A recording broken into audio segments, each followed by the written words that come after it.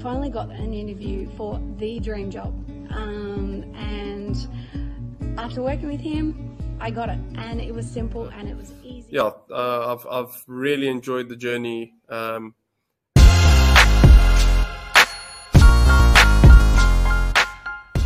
Has it helped? Yes, it absolutely has.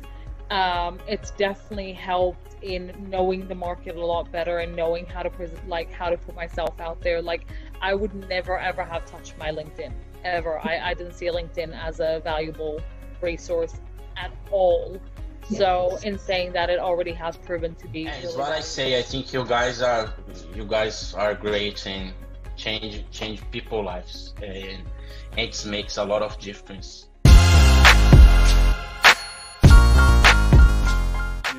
You deliver at a very high level. It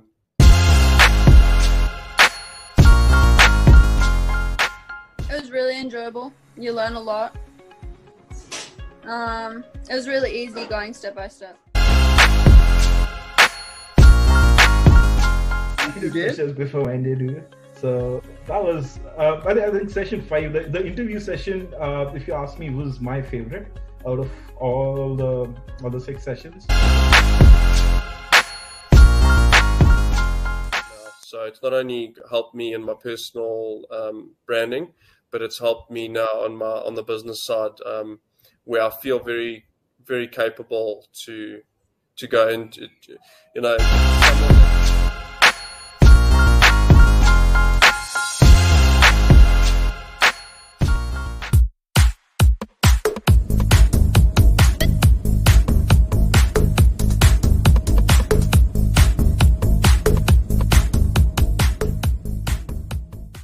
Yeah, super legends, superheroes and superstars. My name's Dre and welcome to another episode of the Hot Hire 6 and 7 Figure Coaches on Fire. We are absolutely going to tear it up today. And my next guest, so I'll tell you a little bit about Brett before I bring him out. And actually, whoa, before I do that, we are live on Facebook, live on YouTube, and live on LinkedIn. And if you're watching the replay, you know what to do. Hashtag replay. And there's about a 20-second delay. So if you see me like looking everywhere, that's because I've got a couple of screens. So with Brett, he done my my coach's content creation challenge about a month ago. And part of the commitment was that everybody needed to put in a donation, so of at least $17 to a charity of their choice. And everyone sent me a screenshot of their charity, and we raised over $1,200, which was just awesome. And I remember, so Brett sent me a screenshot. He sent me a couple of other screenshots as well. And all I did was just look for, just seeing like a minimum of $17, but he donated a lot more. And then I went for a walk to grab some dinner. And then I got another message from Brett, and he said, Dre, if you would have asked me to donate $1,000, then I would have donated $1,000. I was like, oh, okay, that's really interesting. And I wrote a message back, and then I got another message back that said, if you would have told me I would have donated any amount of money because it was my daughter's charity. I was like, oh, wow, can you tell me a little bit more about it? But he'd already sent me the information, and I'd read it, and it's just incredible. So I want Brett today to share about Rett syndrome and his daughter Holly, and also what he's been up to. So without any further ado, I want to give a big, massive, warm, ginormous, gigantic, humongous welcome to Brett ANSLOW. How are you, legend? Can't hear you. It's hard to hear me. I can't hear you at all. Oh, okay. I don't know what's going on. Cool. All right. If anyone is watching the broadcast, can you let me know if you can hear me? And Sorry, mate. That's the worst April Fool's joke ever, especially for someone. No. Sorry, mate. That's just. It's got to be April Fool's. I've got like 45 minutes left of April Fool's jokes. Oh, you're right. Oh, mate, you got me good. Do you know what? Because something like that happened to me about a month ago, and I was like, oh, man, you got me good. Sorry about You it. got me good. No, I love it. Very short, I could have lasted 30 seconds, but yeah, there you go. I love it. Brent, do you want to tell us a little bit about yourself and what you've been up to? Well, thank you for inviting me today, Dre. I really appreciate it, mate. You're a bit of a superstar in the coaching world, and yeah, it's an honor to be here today. So thanks, mate. Yeah, so my life has changed dramatically since my daughter was diagnosed with Rett syndrome. Sort of 5-6 years ago, and life's been a bit of a tumbling roller coaster. When your daughter can't walk or talk or communicate, life changes to you, and you go through a lot of pressure, a lot of issues. And so the last 4 years, I've been trying to raise money for a cure for her. And Rett syndrome doesn't allow her to talk or communicate or walk very much. She can walk assisted, and she can babble a few bits and pieces. But yeah, it's a tough environment. So when I met Wendy Gold down at the research lab at Westmead Children's Hospital, I said to her, this is amazing, like to find someone in the city that you were in, to find someone who's working on a cure for your daughter. It was just amazing. It's like, all the stars started to align.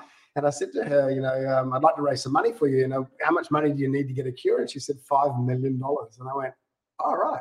Yeah, I'll just get the checkbook out the back. So anyway, my first goal for the first year was to raise $10,000. And I think we got $5 or $6 grand the first year. And then the next year I was like, I'll raise a bit more money. And I had my company, a sponsor, they have a bit of a charity event. So they have a sort of fun foundation they do, and they gave us 20 grand for the first year. I was like, wow. And then one of our vendors at work said, we've got this charity event, we'd love you to join. And I said, that'd be great. So we joined, and they gave me $130,000 the first year.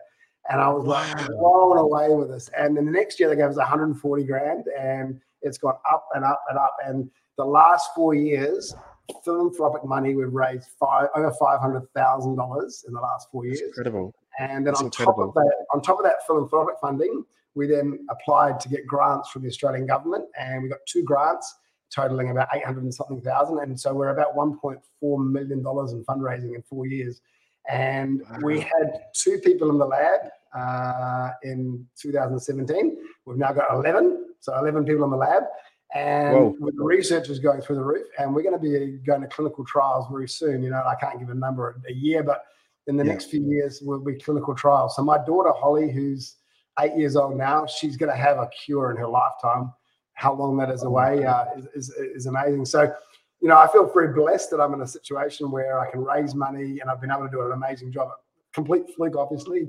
I certainly wasn't born for fundraising, but that's my life at the moment. And it's fundraising, it's working in my full-time job. And then, I've been in the Tony Robbins area for a long time. I've been helping out the crew. And my friend Rani invited me to Richmond's 10-day challenge, and I joined. I was like, this is the people for me. I want to be in this space. And I said to myself, I'm going to do coaching because I love coaching people, and every single cent that I make from coaching is going to go straight to the research. So I know a lot of coaches out there, they want full-time jobs, but every single cent that I get in from coaching will go straight into the research. So yeah, it's pretty cool. And I've got personally a lot out of the coaching area, and just met some amazing people like yourself and Jay, and I can't count how many people I've met that are just amazing human beings. So yeah. Whenever that's to wrap up a quick summary. No, I love it. Whenever I see you on the calls, like you're always smiling. You've always got a big smile on your face, and I love it. And all right, so can you tell us a little bit about your coaching, and then we'll talk more about Holly. So you do investment coaching? Yeah, so I work in the investment sector. I used to be a futures trader at UBS, and I worked in IT at all the investment banks, Goldman Sachs, Credit Suisse, JP Morgan in London. I worked in New York back in the year 2000, before September 11th. And I've been around when I lived in London for 10 years, met my wife over there. And then I've moved into asset management, which is a little bit like superannuation comes in, and then below superannuation is an area called asset management, where we take the money from super and then we invest it into equity securities and fixed income securities. So I've got like quite a good knowledge around, that area. I invested in property a lot myself. I'm doing crypto now with my son. He's 10 years old. He has a crypto portfolio. So he's learning how to trade crypto, and it's very exciting for him, and NFTs, and all the money he makes from his crypto portfolio, he invests. Well, I say invest, he plays with it with all the gaming that he has. So I'm learning a lot about that. But the trading side of things, trading's trading. It's sort of one asset class, whether it's equities or fixed income or crypto, has the same properties. So I've got some some young people that want to learn about crypto, and I'm teaching them the trading aspects behind it. And what I want to do really is my ideal clients are people that have no knowledge around how to invest, and they go, oh, should I invest in property? Should I invest in stocks? Should I invest in crypto? And just stepping them through the coaching process of, these are all the things you can invest in, and these are all the pitfalls and all the hurdles you're gonna have to jump through, and going over the risks. The risk management's the key behind it. I'm really building my program out. I've had a couple of people start with me, and they're really enjoying it so far. And I'm not charging huge amounts of money. It's just a small amount of money to get off the ground. But so far it's been pretty successful, and I'm enjoying it. That's the thing for me, really. So even if I made no money at all, I'm just loving being a coach, and helping people. That's a big thing for me. I love that. Yeah, because I remember reading on your Facebook profile that you've got a passion for helping people. All right. So in relation to Holly, how can we support, and what is next for, I guess, the the funding and the trials and everything? Yeah, so fundraising, we have a website, rettresearch.org.au, which I'll chuck in the chat. And we basically, we're not really looking for individual people to be sponsoring us too much. That's not what, we're not out there trying to do big events and do that. But if people want to, chuck a few dollars in, that's fine. What we really want to, specialize is looking at the sort of the corporate stuff. So if you've got a business and you're in a corporate business, and it could be a big multinational company or a small company, and if you don't have a charity status and you don't do any charity at that company, reach out to me, because I'd love to just speak to your CIO or your CEO and just say to them, look, you made $10 million last year, you made $50 million. How about you look at putting some charity money away? And it might be us, and it might be another charity, and you could have 3 or 4 charities, and we just say, look, here's 10 grand to 3 charities, or 20 grand to 3 charities. It's not a lot of money before tax, after tax, obviously, and it's just a great thing to put on your website for your business and to promote stuff. And I think it's really important that people, it's not all about making money, it's about supporting causes. So if you've got a company that doesn't have any charity, or it does have a charity status, give us a buzz, because I'd love to have a chat with you and speak to the business heads or leaders in your company and find out. And that to me is really the power of reaching out to people. If you want to run the City to Surf and you're happy to use us as a sponsorship, that's great as well. But I'd be really keen to talk to anyone that has a corporate status of charity, which would be pretty cool. Brilliant. Yeah, thank you. All right. Can we take a step back? So how did you get into the trading game? So I know you've been all around the world, and did you finish college or uni or school and think, all right, I'm going to go and be a trader, make lots of money? Or was it, did you do something completely different? So I left school and I got some really good grades in computer science. I was good with computers. I could program. I got really good mathematics and science, and I failed English. And unfortunately, to get computers, at the time I was now finishing school in 94. And at that time, there was no information technology degrees. They didn't come out for a couple of years after that. And so I was going to, think about what I was going to do. And I went and it's I'm working at a restaurant. I said, what do you do? Go become a chef, and then you could travel the world. I was like, that sounds like a good idea. And I applied to a couple of universities. I was waiting for some entries into them. I didn't have the best grades. And so I started the chefing course, and I really loved it, learning about cooking. And it was way before we had Gordon Ramsays and all the celebrity chefs. And I really enjoyed cooking and chefing. And I did that. And then I jumped on a plane to head to Holland in 1997. I was doing judo, and I'd won some pretty good competitions in Australia, or in New Zealand where I lived. And I was doing really well. And I had a friend of mine, and I went over there to train for the Olympics. That was a bit of a dream. I was like, I'll maybe go to the Olympics and for judo, and I'll train in Europe for 2 or 3 years. And so I jumped on a plane and went to Europe and started training over there, and ended up in London. And then I was walking down the street one day, and there was a job advertising there. So I would come in, and got really good IT skills, which I did. And I walked into this job, and they said, oh, we'll put you down here, and it's called an investment bank. And I was like, what's an investment bank? I don't know. Went in there, and the next one I was at the Credit Suisse First Boston trading floor, sitting on their trading floor, and I was testing their trading software. So that's how I started my career. And this is back in 1998, I think it was. And the next minute I was testing trading software and then developing it and supporting it over the years. I did that for 10 years in the UK. And then I came back to Australia with a bank called UBS, which is a Swiss bank, and started working on doing IT still there. And then one day I got invited to join the trading desk, and the next minute I was trading futures on the trading desk. So really strange career move, but I was really good with computers. At school, we did a lot of computer programming, so it wasn't that hard. And then moved into the asset management space, which I absolutely love at the moment. And just built my career around just working hard. I think today you've got to have 2 or 3 degrees. All our graduates are coming out with 2 or 3 degrees, and it's hard to get in. There's a huge line of people wanting to get these careers. But back in the day when I was there, there was sort of you could sort of wing it a little bit. And most of the managers, the senior managers that work in our business, none of them have degrees. The older guys that are in they're getting close to retirement. Most of them they joined the Australian Stock Exchange floor, and they were working on the floor writing tickets, or the futures floor, and that's how they started their careers. They're just brokers, and the next they're managing directors and heads of businesses or whatever. And so I don't think you can do that today. I don't think you can go through a career without that. But I would have loved to be able to go back and do a PhD in genomics, or anything to do with what I'm doing for Holly now, because I really enjoy that. I love learning about how we're going to alter her brain, and I can talk to you about that in a second, how we're actually going to fix Rett syndrome, because I would love to do a PhD in that. I mean, it really, really is such a big passion of mine now, and I'd love to work in a lab. That would be my dream job if I could today, trying to find a cure for it. Yeah. Can you walk us through that? Because I remember you were telling me about what they do. Was it with the cells and and I was like, that just blows my mind. That sounds really futuristic. Yeah. So basically, in 1994, they found the gene that was getting mutated that caused Rett syndrome. Before 94, there was a man called Dr. Rett, and he basically found all these mannerisms. And the girls sort of have a bit of a hand clasping, and they wring their hands. And when he saw these girls with their hand wringing, he said, I'm going to, I think they're all got the same type of attributes. So he called them Rett girls. And it wasn't until 1994 that they found the gene. And then they said, all these girls that are wringing their hands and they're not walking and they're not talking are these Rett girls, which he classified. They started testing them. They said, right, they've got the same mutation of the gene. So at that point, then we were able to pinpoint a gene that was causing these problems.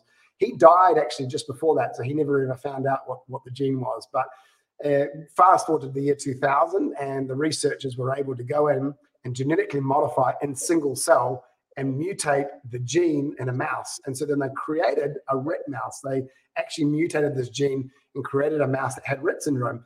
And then in 2007, they were able to reverse that back. So taking the single cell back, fixing the gene, and turning the mouse back into embryo. So not the mouse running around, back into embryo, and reverse it. So within a very short space of time, they were able to create a mouse that had Rett syndrome, or find the gene, create a mouse that had Rett syndrome, and then fix it in the mouse. Today, which is 13, 14 years later, we're getting to a situation where we're doing mice studies, and the research is going really well, and we're able to look at doing that. But the problem with the mice is that they have a very, very small subset of proteins. And so with the humans, they're very, very complicated, and stuff that works in mice doesn't seem to work that well on humans often. So what we've done with the research is and I'll explain how it works, but basically the cure will be this. My daughter Holly will get the cure, an injection probably in the arm. It'll go through the blood, and it will jump across the blood-brain barrier, which is a barrier that stops things coming in. And we're using a virus to get it across the blood-brain barrier. And once it gets into the brain, it's going to run along and find the gene that's causing the problem. And it's going to use a method called CRISPR, which is a technique that they've only recently discovered. And it's going to cut out the piece of DNA, and it's going to replace it with a healthy one. And in her brain, every single cell in her brain is going to get replaced with a DNA, or a piece of DNA strand out of this gene. And that will hopefully increase her capacity in life, and hopefully stop her getting sick. Now, that's cutting edge science that's never been done before. But the thing is, jumping from mice to humans is the really hard part. So last year, with the money that I raised, we spent $50,000, and we took a little biopsy skin cell from her skin, and we sent it to the US lab, and the lab put it next to heart cells, and it creates other heart cells. It multiplies and creates other heart cells, and these cells actually start beating. And they figured that out quite a few years ago, 5 or 6 years ago. And then they put them next to brain cells, and they start multiplying. So the skin cells start multiplying and creating brain cells. So they created my daughter's brain in a lab in the US, and they sent it back to us, and now it sits in a cryogenically frozen lab in Westmead Hospital. And now when they do the testing, they take out a little bit of her brain out of the cryogenically frozen tank. They put it in a petri dish, and they do the testing on her brain in the lab at Westmead Hospital. I mean, it's just Well, that's just blown my mind. And so the testing that we're seeing about a 20% uptake in the cellular activity. So we know that it's actually working. How much will work when she alters her brain? She might walk a bit more. She might talk a bit more. She might be able to play with her hands a bit more. She might do, crawl a bit more. We don't know what it will actually do, but it will probably stop her getting more sick. So Rett girls, they have scoliosis of the spine, the curvature of the spine. They have seizures, breathing difficulties. A lot can't eat and they can't swallow, so they have to be tube fed. Yeah, lots and lots of issues. So hopefully, fingers crossed, that when we do get the cure, it just doesn't allow her, well, it stops her going downhill. It may just plateau and she might not get more sick. But the best thing for us is that she might get a bit of an uptake in life. She might say mama or dada or baba, which is what she said. Up to the age of 6, she said mama, dada, and baba. And then Rett syndrome kicked in and stopped her speaking. And so we haven't heard those words for a very long time. But maybe she turns around and says to me in 3 or 4 years, dada or mama, which would be pretty cool, right? Yeah. So that's the cure for us, is that she doesn't get sick and that she gets a little bit more an uptake in life. So, yeah. Oh, beautiful. I love that. That's really exciting. All right, just a couple more questions for you. In relation to your coaching clients, what have been some of the challenges that you've seen with them? So the biggest challenge with every coaching is getting people to do things, right? I can read 10 books, I can coach you how to do it, and it's like, okay, so I'm gonna give you a book. You're gonna learn all the road rules in Australia, and you're gonna study the test. You're gonna pass the test, but you're never gonna get in the car and drive. And would you ever drive with that person? Never.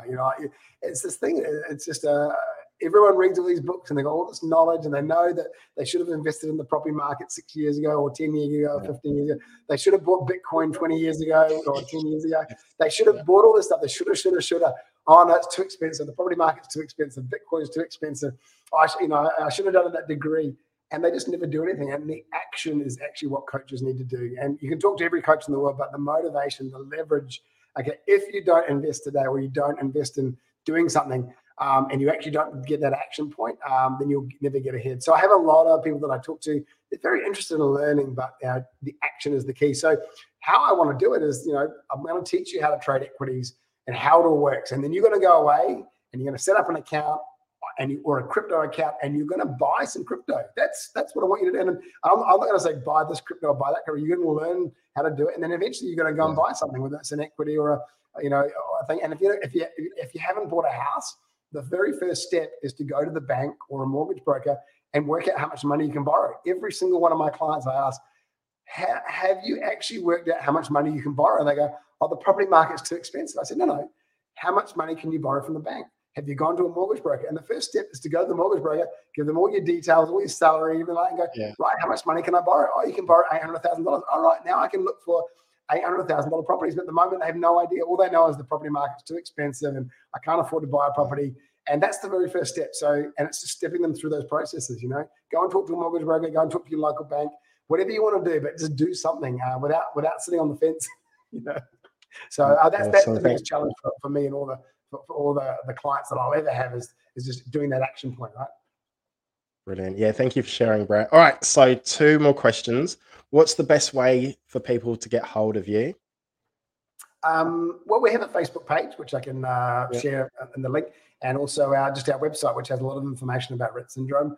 And really, that's the key is just having a read over it. You got a bit of time, have a read over it. And there's so many genetic diseases and problems out there, and this is just one of them, right? And there's girls, it's 1 in 10,000 girls have Rett syndrome.